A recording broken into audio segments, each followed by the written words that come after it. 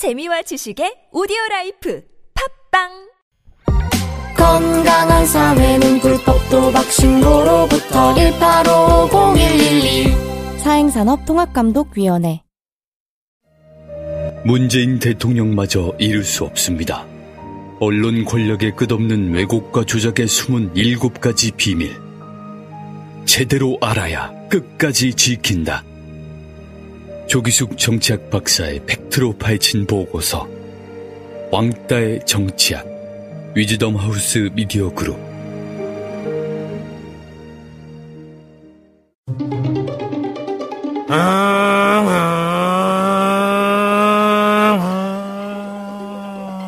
오토바이 과속 운행. 빠라바라바라밤 빠라바라바라밤. 지그재그 고개 운전. 아우 답답해. 에이. 보호장구 미착용. 이륜차 운행자가 증가하면서 교통사고도 증가하고 있습니다. 특히 이륜차 사고는 충격을 흡수할 차체가 없고 곧바로 전복 사고로 이어져 사망률도 매우 높습니다. 규정속도 준수, 인도 주행 금지. 그리고 이륜차 운전자의 안전띠, 보호장구도 꼭 착용하세요. 이 캠페인은 TBS와 안전보건공단, 서울지방경찰청이 함께합니다.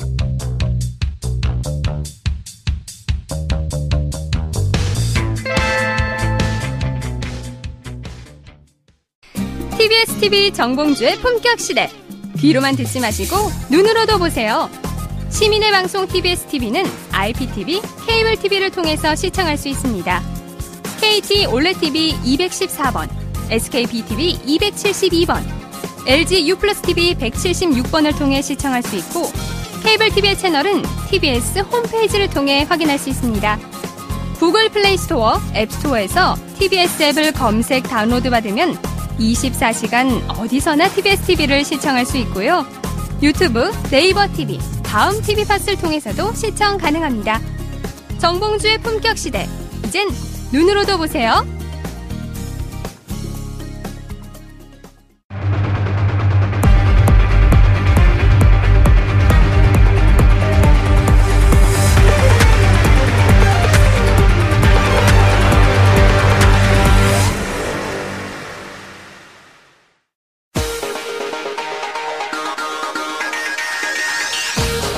여러분의 오후를 확 뒤집겠습니다. 한 발 더 깊이 들어가는 시사 프로그램 정봉주 품격시대 정봉주입니다.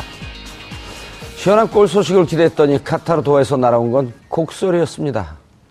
슈틸리케오의 충격적 패배에 밤새 축구팬들의 혈압만 올라갔습니다. 대통령까지 나서 국정운영에 힘실어달라, 검증에 죽어나가는 후보자들을 살려달라 읍소를 했건만 돌아온 건 보이콧이었습니다.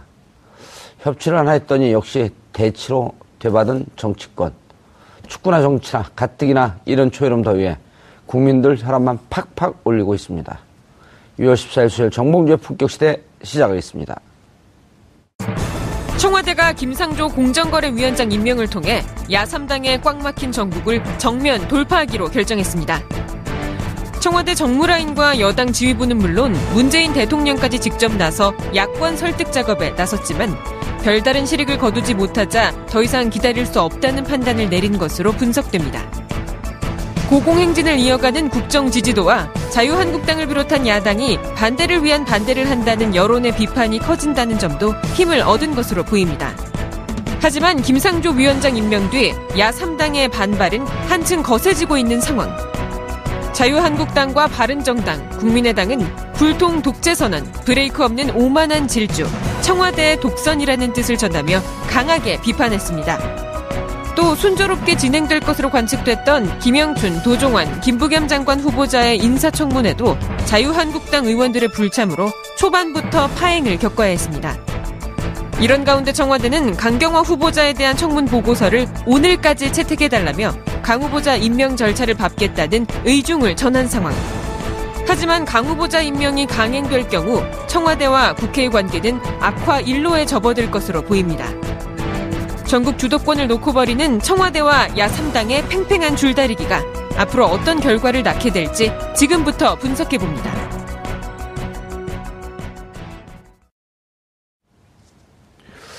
(6월 14일) 수요일 정봉주의 품격시대 첫 번째 이슈 들어가겠습니다. 여당 의원 3명의 장관 후보자에 대한 인사청문회가 오전 내내 파행을 거듭하다 오후부터 가까스로 진행됐습니다. 분위기가 살벌합니다. 현역 국회의원이 인사청문회를 통과하지 못한 경우는 그동안 단 한 번도 없었는데요. 동료 의원도 안 봐준다. 현역 불패 신화가 이번에 깨지는 걸까요? 전문가 세 분 모시고 말씀 나눠보도록 하겠습니다. 장윤선 오마이뉴스 기자 자리하셨습니다. 네, 안녕하세요. 예. 이지아 변호사님 자리하셨습니다. 네, 안녕하세요. 예. 차재현 교수님 또한 자리하셨습니다. 안녕하세요. 예. 제가 왜 저렇게 점잖게 시작하는지 모르죠? 네. 인사청문회 때에서 열받은 것 때문에 그런 게 아니라 감기가 걸렸어요. 허를 찔렀죠. 아니, 그런 건 아니고, 예. 왜 항상 좀, 아재 개그로 시작을 하시는데, 예. 오늘은 왜 아재 개그를 안 하시냐고 기다리고 있었어요. 그 진실을 잘 모르시죠? 예. 장윤성 기자를 소개하고, 예. 그리고 말을 몇 마디 더 붙여줘야지 카메라 기자들이 다음 카메라 옮겨갈 준비를 해요. 아. 카메라 기자들에 대한 배려. 아, 그렇군요. 예. 카메라 기사님들에 대한. 평소 다르게 행동하거나 말을 할 때는 좀 위험하다 그러던데. 그래요? 네. 죽을 때가 된 거예요? 자, 그런데, 인사청문회 보면요. 네. 저는 총론으로 자유한국당 집권할 때. 네. 그때 인사청문회 하면서 나왔던 결격 사유와. 네. 지금과 아주 기계적으로, 균형적으로 비교해야 되는 거 아니에요? 기계적인 균형을 할 예. 수가 없죠. 그러니까 기계적인 균형 원리는 언론업계에서 많이 쓰는 표현인데 예. 기계적 균형을 맞출 수 없고 맞춰서도 안 된다고 생각하는데요. 그러니까 예. 이를테면 박근혜 정부에서 인사참사가 났었던 배경을 살펴보면 그때는 국민들이 도저히 납득할 수 없는 수준의 것들이었어요. 이를테면 뭐 친일의 정도라든가 이를테면 뭐 부정부패의 수위라든가 이런 것들이 도저히 국민들이 용인할 수 없는 수준이었는데 병역도 면제가 아니라 면탈, 뭐 그다음에 뭐 세금 탈루, 뭐 이런 것, 조세 포탈, 뭐 이런 등등이 그러니까 국민들이 보기에 진짜 저건 너무한다. 예. 그리고 이제 그 역사관도 굉장히 중요한데 친일 사관 저거 너무 심각하다. 이런 총리 후보자들 너무 많았었잖아요. 그런데 이번에는 국민들이 그냥 모르고 무조건 묻지마 지지를 하는 것이 아니라 상당히 비교적 꼼꼼하게 검토하고 지금 다 이제 1인 미디어 시대 아니겠어요? 그렇죠. 그래서 전부 모바일로 네. 매일 출근길, 퇴근길 뉴스 검색하면서 이게 과연 타당한가 합리적인가를 비교 분석 검토를 하고 있거든요. 근데 과거하고 비교해 볼 때 이를테면 지금 뭐 쟁점이 됐던 강경화 후보자라든가 그리고 또 이제 어제 그제죠. 그 김상조 공정거래위원장의 이를테면 뭡니까? 위장 전입 문제가 외국에 공부하러 가면서 우편물 때문에 본가에 주소를 이전해 놨는데 이게 위장 전입? 그럼 나도 위장 전입인데 이런 사람들이 굉장히 많았던 거죠. 그래서 박근혜 정부 때하고 비교를 좀 해보자면 그때는 국민적 지지가 굉장히 낮았어요. 후보자들에 대해서. 그런데 지금 경우에는 강경화 후보도 그렇고 또 김상조 위원장도 그렇고 전부 국민적 지지가 높습니다. 그러니까 국회는 대의민주주의 기관이잖아요. 그렇죠. 그러니까 국민의 뜻을 대의하는 기관인데 그때는 국민적 지지가 낮았기 때문에 통과하지 못했던 거고 지금은 국민적 지지가 높기 때문에 정치권 내부에서는 정부가 그냥 밀어붙여도 되는 거 아니냐. 국민의 힘을 믿고 예. 이런 얘기도 나오고 있습니다. 근데 추경 때문에 그렇게 밀어붙이기도 좀 곤란한 상황 아니에요? 근데 추경이 걸려있긴 한데 추경도 마찬가지예요. 이게 예. 일자리 예산이거든요. 예. 그러니까 우리 이제 육아 문제 또 경력 단절 여성 특히 이제 청년 실업 문제 그리고 이제 일자리가 너무 나쁜 일자리인데 좋은 일자리를 많이 만들어서 구체적으로 이제 양극화를 해소하고 경제 민주화를 하자는데 반대하는 국민이 어디가 있습니까? 예. 그래서 우리 국민들 모두가 일자리 예산도 찬성하고 있거든요. 결과적으로 보면 자유한국당이 제가 보기에는 스텝이 꼬여도 많이 꼬이고 있다. 이런 말씀을 좀 드리고 싶습니다. 이지아 변호사님, 예. 한때 또 국회의원 될 뻔했던 분 아니에요? 예, 그리고 한때 또 변협이 아니라 민변 회장도 될 뻔했던. 예. 주로 뻔했던. 그런데 지금 장 기자님 저 말씀을 들으면 네. 저런 얘기를 왜 기자가 얘기하죠? 민주당 의원들이 청문회나 이런 데 참여하는 의원들이 해야 되는 거 아니에요? 혹은 민주당에서 당론으로 저런 걸 당에서 공식 입장으로 얘기하면 곤란해도 민주당 의원들이 저런 얘기를 해야 되는 거 아닌가요? 그렇죠. 이제 사실은 이명박 박근혜 정부 때 그때 인사청문회는 한마디로 보면 쓰레기죠. 그게 인사청문회예요? 그러니까 뭐 역사관이라든지 예. 가치관이라든지 그다음에 뭐 이 전문성, 그 부의 전문성을 갖고 있는지 이런 기준에 와버리면 지금 후보들은 거기에 비하면 최소한 뭐 B+ 이상의 학점을 받을 수 있는 A- 좀 올려줘요. 정도인데요. 그렇죠. 비교를 해서 이게 뭐 100% 완벽한 인간은 없으니까요. 성직자를 뽑는 건 아니잖아요. 그렇죠.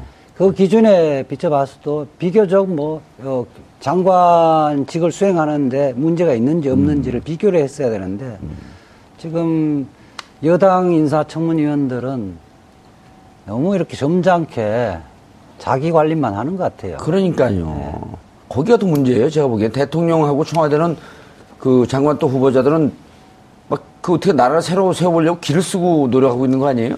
그렇죠. 대체적으로 지금 후보자들이 50대 중후반부터 60대까지 포진되어 있는데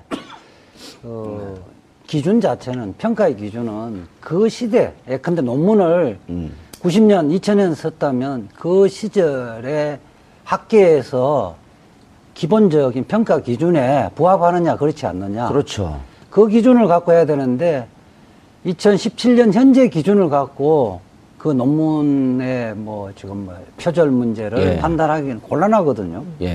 어릴 때부터 뭐 장관 앞으로 되겠다고 생각해서 관리하는 사람은 없을 거라는 거예요. 그러니까요. 아니 그리고 차재현 교수님 길을 가는데 장관 후보자가 복도를 들어오는데 우측 통행을 하고 있어요. 그런데 장관 후보자 검증하면서 저 사람 20년 전에 15년 전에 좌측 통행한 사람입니다. 좌측 통행 저 좌빨입니다. 문제 있어요. 이 기준이 안 맞잖아요. 우측 통행으로 바뀐 지 얼마 안 됐거든요. 그렇죠. 똑같은 이유예요. 그러면은 예를 들어 2005년 이전에는 부동산 계약할 때 다운 계약이 일상화됐었단 말이에요. 부동산에서 권하고 세금 많이 난다고 집 살 사람이 다운해 주세요. 나 세금 많이 내기 싫습니다. 이게 의례적인 일이었잖아요. 그럼 그게 지금 잣대로 보게 되면 옳지 않지만 그때 관행이었던 걸 당신 다운 계약 쓰지 않았습니까? 당신 왜 10년 전에 좌측 통행했죠? 이런 건 똑같은 거 아니냐 이런 거죠. 그렇죠. 결국은 그래서 지금 앞서 우리 그 장 기자님 말씀하셨지만 지금까지 진행된 장관 후보자들에 대한 청문 결과에 대해서 상당히 국민들이 그래도 그나마 여러 가지 좀 훈결이 있지만 그럼에도 불구하고 적합하다는 의견이 훨씬 더 많은 이유가 바로 앵커께서 설명하신 그 이유가 아닌가 하는 생각입니다. 사실 국민의 눈높이가 상당히 높아졌다고는 하지만 그러나 지금 야당 의원들이 문제를 삼고 있는 여러 가지 기준 자체가 약간은 너무 지금 그 과거의 그런 그 시대적 그런 그 상황과 조금 동떨어진 측면이 있다. 조금 그러니까 야당의 입장에서 어떻게 보면 반대를 위한 반대의 모습으로 비친 측면이 있기 때문에 국민들도 여기에 대해서 동의를 못하고 있는 게 사실인 거죠. 차 교수님, 이렇게 좀 청문회에 참여하는 장관 내정자들도 이렇게 좀 했으면 좋겠어요. 내가 예를 들어 내정자, 그 자유한국당 의원이에요. 차지원 의원이 위장 전입 하셨죠? 그럼 물어보세요. 위장 전입 하셨죠. 위장 전입이요? 차 의원님. 깨끗해요? 한번 털어볼까요? 주민번호 쫙 얘기하고 이름 전화번호 쫙 얘기하고 네티즌 여러분 좀 털어주세요. 근데 자연인 차재원은 깨끗합니다. 자연인 차재원은 깨끗한데 그건 뭐 자유한국당의 뭐 의원들 중에는 그런 분들도 꽤 계시겠죠. 어디서 웃음을 날리세요? 저하고 친해요? 플레이에 너무 리얼하게 들어가시는 것 같은데. 다운계약서 말이 나온 김에 이야기를 하면 다운계약서도 두 가지가 있거든요. 사실은 양도세를 적게 내기 위한 다운계약서는 재질이 굉장히 나쁩니다. 그런데 이제 처음에 집을 사면서 그때는 실제 거래 가격으로 신고해야 된다는 기준이 없었을 때 2006년 이전에는 그렇죠. 2006년 이전에는 이게 법무사한테 물어보면 표준 가격으로 신고를 통상적으로 합니다. 하더라도 문제가 안 됩니다. 이렇게 해서 등록을 하거든요. 시가 이런 거 실제 거래된 게 아니고. 그리고 실질적으로 등록세, 취득세는 얼마 안 되거든요. 양도세가 중요한 것이 그런 경우에는 대부분 처음 집 살 때는 대부분 법무사가 권유한 대로 했을 거예요. 저도 그렇게 했었으니까. 제가 했다는 거를 합리화시키는 건 아니니까. 저는 2002년도에 집을 샀을 텐데 아마 노무현 대통령 후반기에 이 기준을 마련했을 겁니다. 아니 그래서 저는 이제 이 후보자들 저도 양심 고백을 해버렸네. 아니 괜찮아요. 그런 걸 해야 돼요. 왜냐하면 또 그 다운이란 말이 우리가 익숙한 게 우리 여기 그만둔 작가가 또 양다운 아니야. 아니 이게 저는 코미디를 하는 게 이 지금 청문회 보면 코미디 아니에요?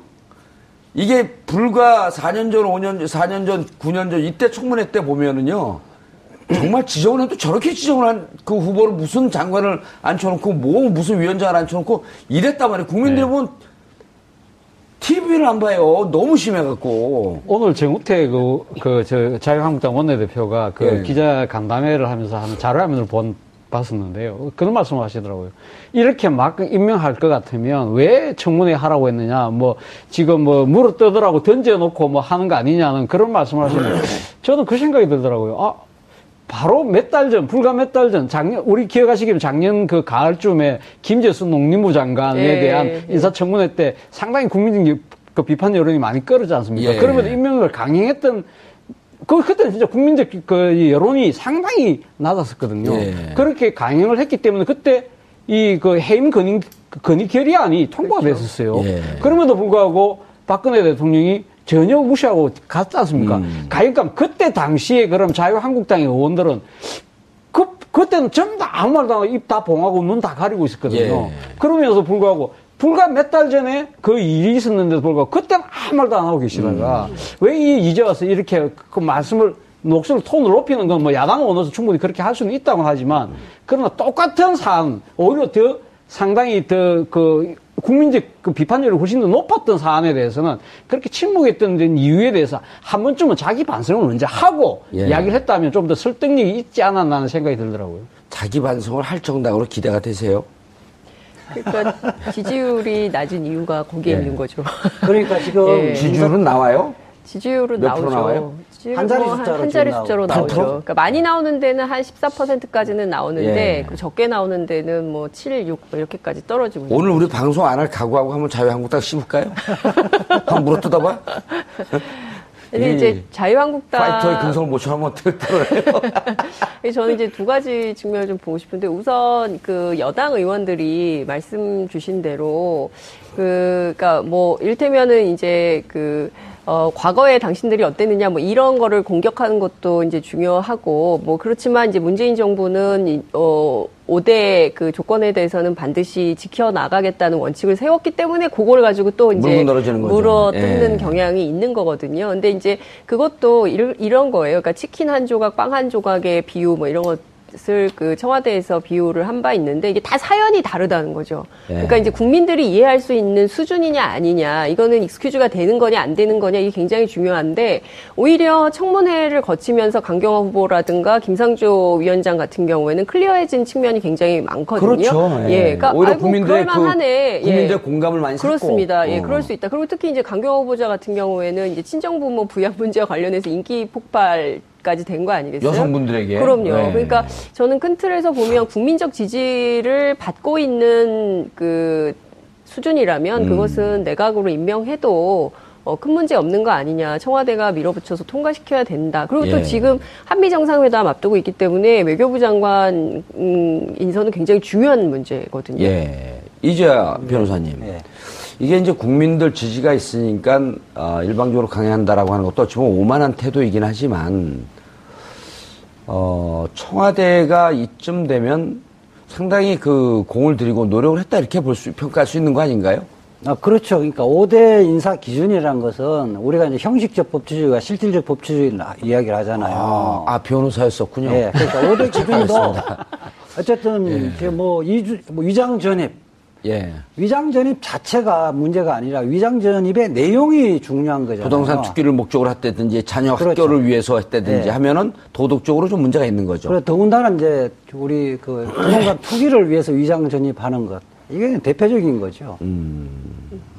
그런데 위장 전입을 불가피한 그 사정으로 하는 경우에는 우리가 도덕적으로 비난하기엔 좀 어려운 그 사유도 많거든요.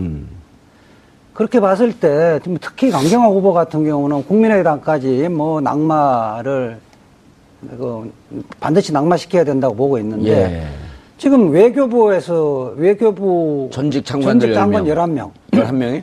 한 명 또 늘었어요? 반기문 외교장관까지 또 포함해서. 그리고 외교관계 쪽에서 뭐 일하는 대부분의 사람들이 지지를 하고 있잖아요. 예. 저는 오히려 강경화 그러니까. 후보가 이 말하자면 그 비주류 쪽이어서 그쪽에서도 오히려 좀 좀 부적절하다는 지적을 할 줄 알았는데 오히려 그쪽에서는 모두가 지금 환영하고 있거든요. 예. 특히 외교부 같은 경우는 주류 비주류 이런 그 굉장히 강하지. 편차 좀 굉장히 편차 좀 강한데. 심하다 그러잖아요. 그럼에도 불구하고 아마 사상 유례가 없는 거죠. 사실상 전직 박근혜 정부 때 외교부 장관 외에 전직 외교부 장관 거의 다 지금 지지를 하고 있거든요. 예. 이 변호사님. 근데 그 명찰 똑바로 달으면 안 돼요? 그 학교 다닐 때 명찰 삐딱하게 다는 학생 같아고 제가 규율 부장이었거든요. 제가 지금 단 게 아니라 달아주시는 거예요. 근데 저는 이제 강경화 후보자 같은 경우는 왜 이렇게 반대를 하느냐. 왜 그렇게 반대해요? 진짜 내심을 모르겠어. 예, 제가 너무 궁금해가지고 오늘 취재를 좀 해가지고 나왔는데요. 자유한국당이요? 예, 자유한국당의 경우에는 실제로 이분이 그러니까 여성 인권에 대한 관심이 굉장히 많고 특히 이제 그 위안부 문제에 대해서 이제 적극적이고 그리고 구체적인 해결을 위해서 나설 가능성이 높은 거죠. 그리고 특히 이제 그 지난 그 한일 위안부 협상에 대해서는 누가 보더라도 이것은 잘못된 협정이라고 주장을 하고 있기 때문에 의아해했다 이렇게 얘기했잖아요. 그렇죠. 그리고 그리고 청문회 현장에서 이제 그 발언을 했기 때문에 이것은 재협상의 여지가 열리는 것이고 일본 측과 재협상을 해서 이것이 사실상 무의로 돌아갔을 때 박근혜 정부의 외교 참사, 외교 실패가 결국에는 자유한국당의 문제로 돌아올 수 있다는 것이죠. 그러니까 결과적으로는 자유한국당 입장에서는 지지율도 낮죠. 그리고 박근혜 정부 전체에 있었던 어떤 정책적인 실패가 진행됐을 경우에 이걸 가지고 이제 내년에 있는 지방선거 그리고 또 3년 뒤에 있을 총선 그다음에 이 당의 명운을 결정해야 되는 문제. 그러니까 이를테면 보수적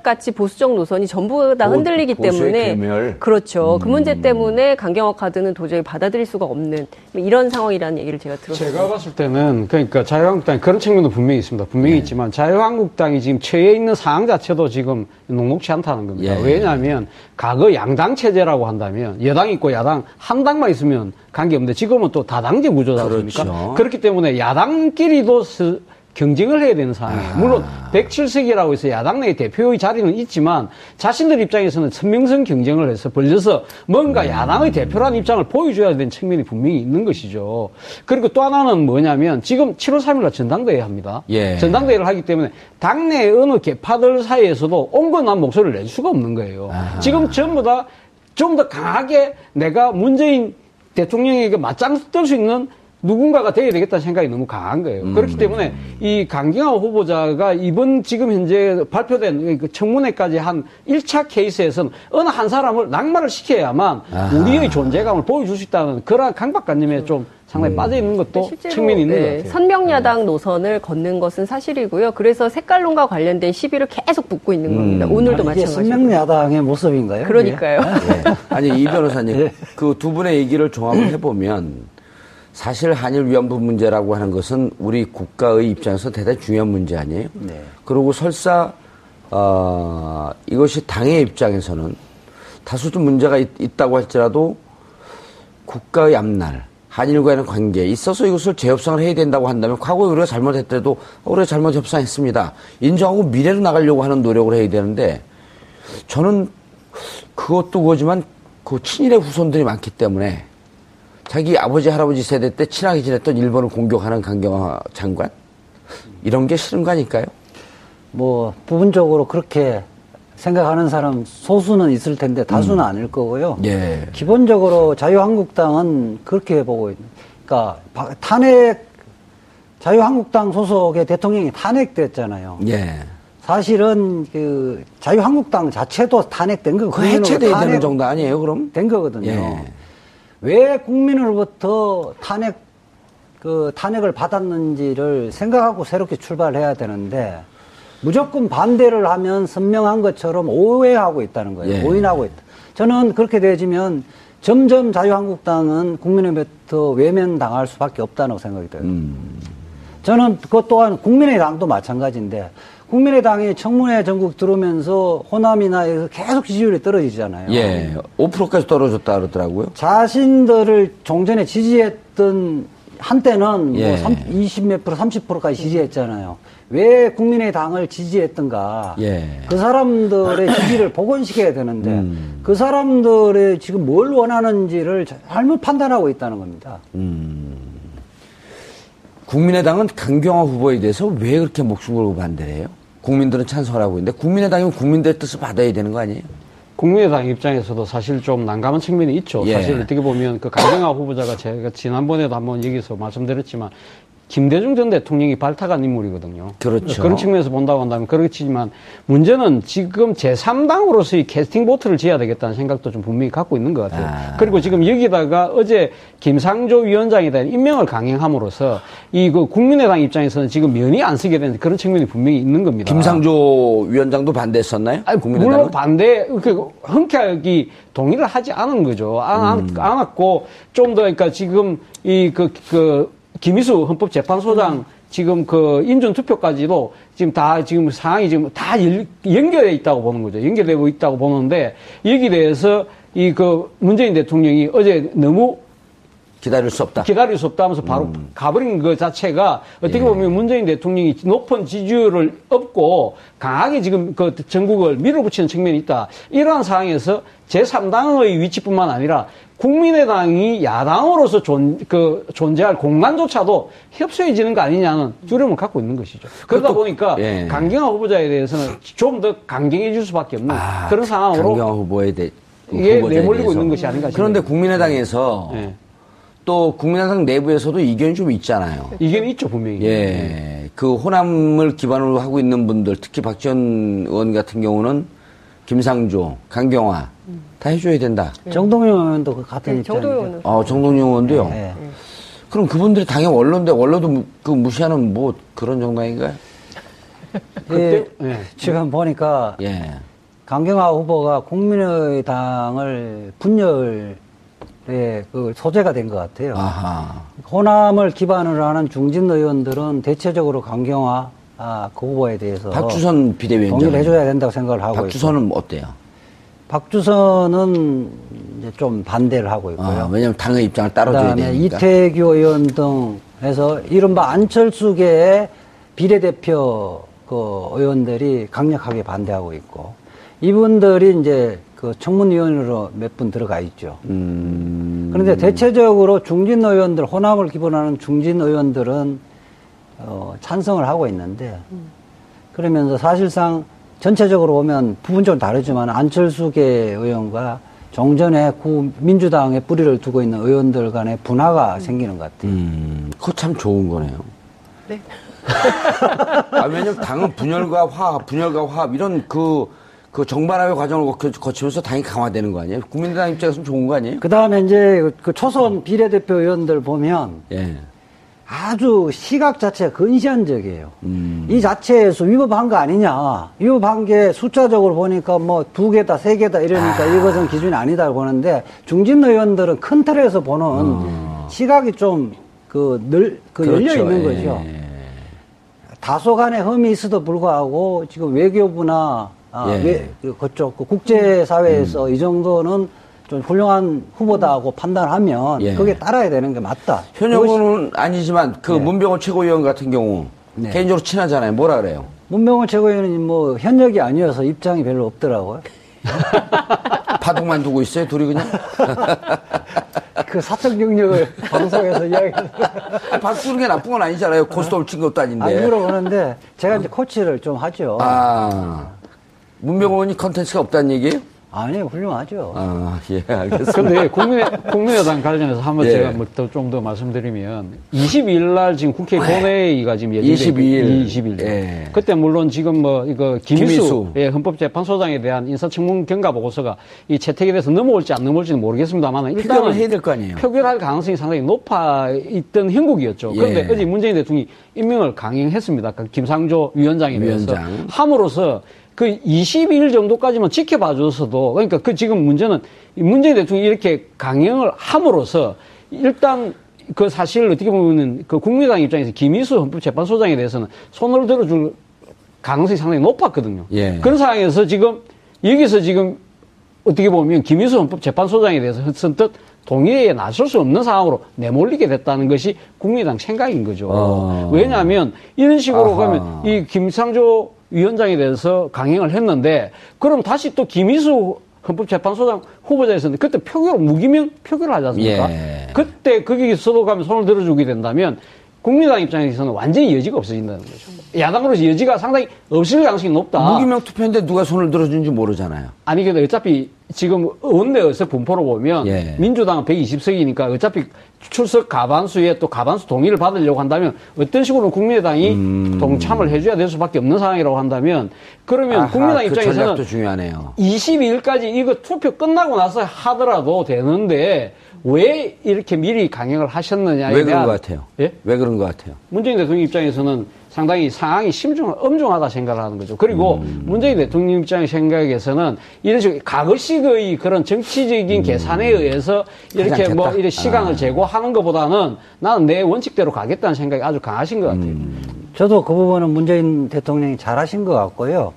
그 김일수 그 후보 그 인준 동의안이 뭐 본회의 의결되면 저는 통과될 거로 봅니다. 국민의당이 지금 저 강경화 후보를 그 낙마시키지 않으면 그 동의 안 해주겠다고 하는데 김일수 후보 같은 경우는 진보 진영이나 호남 진영의 절대적 지지를 받고 있고요. 호남뿐이는 아니잖아요. 고창이죠. 그래요? 고창이고 순창. 광주 종합 광주 제일 고등학교 나왔는데 광주 1고를 나왔는데 뭐 지금 헌법재판소에서는 유일하게 진보의 목소리를 내고 있었는데 5.18 단체에서도 사실상 다 지지를 했잖아요. 만약에 여기에 그 부결되지면 이게 정치적 심판은 국민의당이 다 받게 되고요. 그렇게 되시면 공동분해된다고 저는 봅니다. 알겠습니다. 그러면 22일까지 강경화 외무부 장관의 후보자에 대해서 강행을 할까요, 안 할까요? 22일까지. 그 전에 저는 그 승부수를 낼 가능성이 있다고 봅니다. 왜냐하면 이달 말에 한미 정상회담이 예정이 되어 있지 않습니까? 그때는 바로 지금 합류해갖고 TF팀을 짜야 될 거 아니에요? 해야 될 일이 너무나 많은 것이죠. 그리고 사실은 이게 이제 원래 엠바고가 걸려 있었던 건데 백악관이 먼저 엠바고를 깨고 보도를 하는 바람에 어제 밤중에 이제 청와대 기자단이 난리가 나기도 했었는데 어찌됐든 이게 예정되어 있는 일정을 맞추려면 한국의 외교수장이 없는 가운데서 정상회담을 한다? 이게 대통령 입장에서도 굉장히 부담이 되는 일이죠. 엠바고 깬 내용이 뭐예요? 그러니까 이제 한미 정상회담 한다는 날짜, 날짜를 이제 공개를 먼저 해버린 거예요. 백악관에서 릴리즈를 해버려서. 그 오늘 보도가 다 29, 30 이틀. 그래서 북핵 문제까지 다 의제도 다 이제 그러니까 의제도 다 릴리스를 했는데 어찌됐든 중요한 것은 그 여야 협치를 한다고 해놓고 이 협치를 파기하는 거냐, 야당을 무시하는 거냐. 뭐 이런 국내 정치의 주의 주장에 빠져 있기에는 문재인 대통령에게 시간이 너무 없다는 것이죠. 지금 북핵 문제도 그렇죠. 동북아 정세 풀어야 되죠. 한일 관계도 마찬가지죠.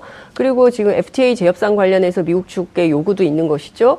또 사드 문제도 풀어야 되죠. 이런 현안들이 다 있는데 국회에 계속 뭐 야당 무시, 협치 무시, 뭐 5대 원칙 준수 뭐 이런 것에만 발목 잡혀 있으면 정말 해야 되는 일들을 못하기 때문에 시간이 금이다. 이런 얘기를 하면서 일부는 밀어붙이면 서 가는 것이고요. 그리고 김상조 위원장의 경우에 국민들이 보기에는 그다지 왜 자유한국당이 저러나 이해할 수가 없다. 왜 그래요? 근데 진짜 저도 잘 모르겠어요. 왜 그래요? 오늘 취재를 좀 해보니까 그 자유한국당 뒤에 늘 그랬듯이 기업, 재벌 이 있는 거 아니냐. 일종의 이제 재벌의 이익과 관련해서 대변에 재벌 개혁 문제. 그러니까 저는 정말 계속 이해가 안 되는데 자유한국당이든 국민의당이든 또 더불어민주당이든 정의당이든 국민을 대리해서 국회에 가 계시고 거기가 민의의 정당 아니겠어요? 근데 자유한국당의 의원들은 국민을 대변하는 게 아니라 늘 기업을 대변해요. 그리고 기업의 이익, 특히 이제 재벌의 이익을 대변해서 늘 문제가 됐었는데 이번에도 역시 김상조에 대해서 그렇게 반대하는 것은 우리 뒤에 재벌 있다. 이것을 스스로 고백하는 거 아니냐 이런 얘기가 여의도에 많이 떠돌고 있더라고요. 실질적으로 구체적인 기업을 언급하는 경우도 있어요. 국회의원들 사이에서는. 그래서 제가 인사청문 과정에서 아예 세게 붙어라 그런 얘기를 하고 근데 좀 부담은 되는 모양이더라고요. 그리고 또 삼성. 근데 그쵸.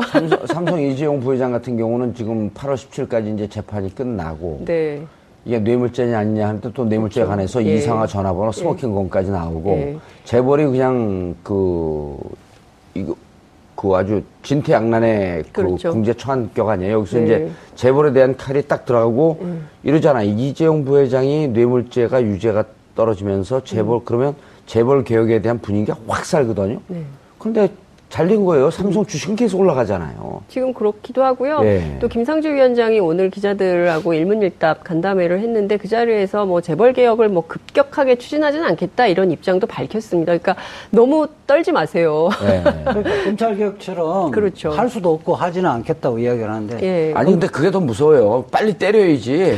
때릴똥 말똥 때릴똥 말똥. 재벌 개혁과 재벌 해체는 다른 거거든요. 김상조 그 위원장이 이야기하는 것은 법과 원칙에 따라서 집행을 하겠다는 취지지. 그러니까. 그리고 앞으로 이제 그 번 돈으로 일자리 만들어야지 왜 엄한 사람 말 사줘요. 그렇죠. 그거 아니에요. 간단한 거예요. 아니, 78억 정도 도와줄 돈 있고, KBL 재단에 900억 눌 돈 있으면, 그거 갖고 비정규직 정규직으로 전환하는데 써야지. 누가 말 사달라 그랬어요? 그렇죠. 그러니까 김상조 위원장이 과거 참여연대 등 경제개혁센터에서 해왔던 그 시민운동 영역에서의 경제개혁 운동, 경제민주화 운동의 내용도 그냥 그야말로 혁명적인 뭐 재벌 해체 운동 이 노선이 아니에요. 그러니까 일종의 이제 재벌 개혁과 관련해서 온건적인 노선이거든요.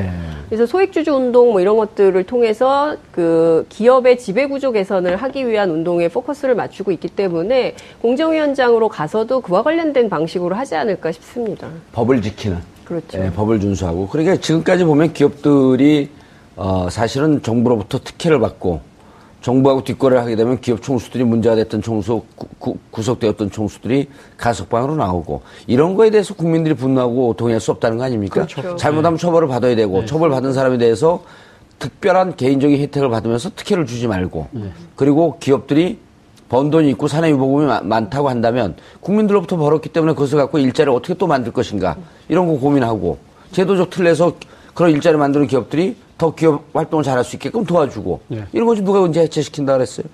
해체는 지들이 스스로 알아갖고 문제가 되면 이리 쪼개고 저리 쪼개고 그건 지들이 했던 거죠. 사실 공정거래위가 바로 말씀하신 그러니까 자본주의 사회에서의 반칙과 특권을 없애라는 하나의 경제검찰이 공정거래위 아닙니까? 경제검찰? 그렇죠. 오늘 밥값 하셨네. 그거 자주 쓰는 표현입니다. 그래요? 왜 여기서 처음 썼어요, 근데? 저는 처음 썼지만 다른 우리가 분들이? 자주 접하는 표현입니다. 계속 혼자 써요. 그럼 자기 건 줄 아니까 그거. 경제검찰 좋네요. 우리 애급 빼고 다 아시는 표현이라서. 그래요? 근데 어쨌든, 그러니까 김상조 위원장이 제가 생각했을 때는 아무튼 이 지금 공정거래위가 원래 제대로만 하면 진짜 반칙과 특권을 누리는 그런 업체들 입장에서는 상당히 무서울 수밖에 없죠. 그러나 항상 말랑말랑했다는 거죠. 이번에 또 밝혀진 건 그 삼성물산 합병하는 과정에서 그 뒤에 그 주식 처분해야 된 거 1,000만 주 해야 되는데 500만 주 줄였지 않습니까? 그때 당시에 친절하게 공정거래 부위원장이 삼성 사장을 만나서 설명을 해주고 문자 받고 주고받고 다 했지 않습니까? 이런 것들이 그런 걸 못하게 하려는 거죠. 그렇죠. 그 바로 들어가는 부분이 바로 있는 거죠. 제대로 돌아가게 할 수 있는 책임자가 왔다는 부분을 이재하 변호사님 공정거래위원장을 반대하는 이유도 또 찾았네요. 왜냐하면 지금 삼성 문제에 있어서 재판이 진행되고 있는데 당시 공정거래위원회에서 삼성물산 합병에 대해서 어떤 역할을 했는지 내부 조사가 들어가면 스토리가 정확하게 나오고 이재용 부회장 재판하는데 결정적 스모킹건이 여기서 또 나올 수도 있겠다. 그걸 나올 수 있죠. 나올 수도 있는데 그거 일회성 사건뿐만 아니라 김상조 위원장은 저는 좀 높이 평가를 하는 게 삶 자체가 김상조 들고 다니는 가방에서 보듯이 자기 스스로에서 엄격하게 그 기준을 정해서 살고 있는 사람이거든요. 우리도 다 엄격하게 정하잖아요. 시민사회 하면서도 절제된 삶을 살아가고 근면하고 성실하고 이런 삶을 살아가기 때문에 저는 목소리는 이렇게 진보적인 목소리를 내지만은 실질 생활은 진보적이지 않은 사람들이 있거든요. 저는 은행에 일치하는 사람이어서 높이 평가를 합니다. 돌발 질문이요. 근면 성실한 사람의 대명사가 이재하 아니에요. 왜 이 정부에서 안 부르죠? 저는 김상조 위원장의 비해서 예. 그렇게 절제된 삶을 살았다고 뭐 스스로가 절제 안 될 힘도 없잖아요. 그거 왜 안 부르지? 진짜 부를 때가 됐는데. 2기나 3기에 또 발탁될 수 있습니다. 예. 인기가 5년이기 때문에. 제가 아직 젊습니다. 아, 그러세요? 삼촌이라 부를 뻔했네. 근데 그 김상조 위원장하고 이제 그 함께 일할 걸로 보이는 장하성 정책실장 있지 않습니까? 예. 이분이 그 사석에서 굉장히 자주, 그리고 또 이제 언론 인터뷰에서도 하신 말씀이 뭐냐면 재벌 총수 풀어준다고 해서 그 경제 활성화가 되냐? 그러니까 이를테면 이명박 정부 때 누굽니까? 이건희 삼성 회장을 원포인트 사면을 해줬잖아요. 원포인트 풀자마자 며칠 만에 그 평창 올림픽 어쩌고저쩌고 하면서 원포인트 사면했어요. 그러니까요. 며칠 만에. 예, 그런데 그러면 경제 활성화가 정말 됐냐 이거예요. 그러니까 한국 경제의 양극화는 더 심해지고, 그리고 경제 불평등 더 심화되고, 그리고 이제 소득 격차 더 심해졌는데 그것을 재벌 총수 사면해주면 되는 거냐? 절대 그런 거 하면 안 된다라는 주장을 했었거든요. 그렇기 때문에 김상조 공정위에서도 저는 그와 같은 원칙, 예. 반칙과 특권이 용인되지 않는 방향으로 가야 공정한 경제 질서가 제대로 잡힐 수 있다, 이런 생각을 좀 합니다. 알겠습니다. 국회에서 장관, 그리고 헌법재판소장, 청문회가 계속 이어지고 있습니다. 야당이 국민을 대변해서 문제 제기를 하고 결함이 있는지 찾는 것이 청문회인데, 과거 자신들이 됐던 그 잣대와 지금의 잣대가 달라져야 할 이유가 하나도 없습니다. 본인들 삶이 과연 깨끗했는지, 우리가 그때 당시에 임명했던 장관들, 이런 분들의 청문회 당시에 나왔던 기준과 지금의 기준이 과연 일치하고 있는지, 타인의 눈에 있는 티끌을 제거하기 전에 내 눈에 혹시 들보는 들어있지 않는지 되돌아봐야 할 것으로 보입니다. 정봉주의 품격시대에서는 여러분의 소중한 의견을 받습니다. 샵 5400으로 주제에 맞는 다양한 의견 보내주시기 바라겠습니다. 100원의 정보 이용료가 부과됩니다. 한 발 더 깊이 들어가는 시사 분석. 여러분 지금 생방송으로 진행하는 정봉주의 품격시대와 함께하고 계십니다. 오늘 방송 좋았나요? 방송에 대한 응원 이렇게 표현해주세요. 다운로드하기, 댓글 달기, 구독하기, 하트 주기. 더 좋은 방송을 위해 응원해주세요. 그리고 2부도 함께해주세요.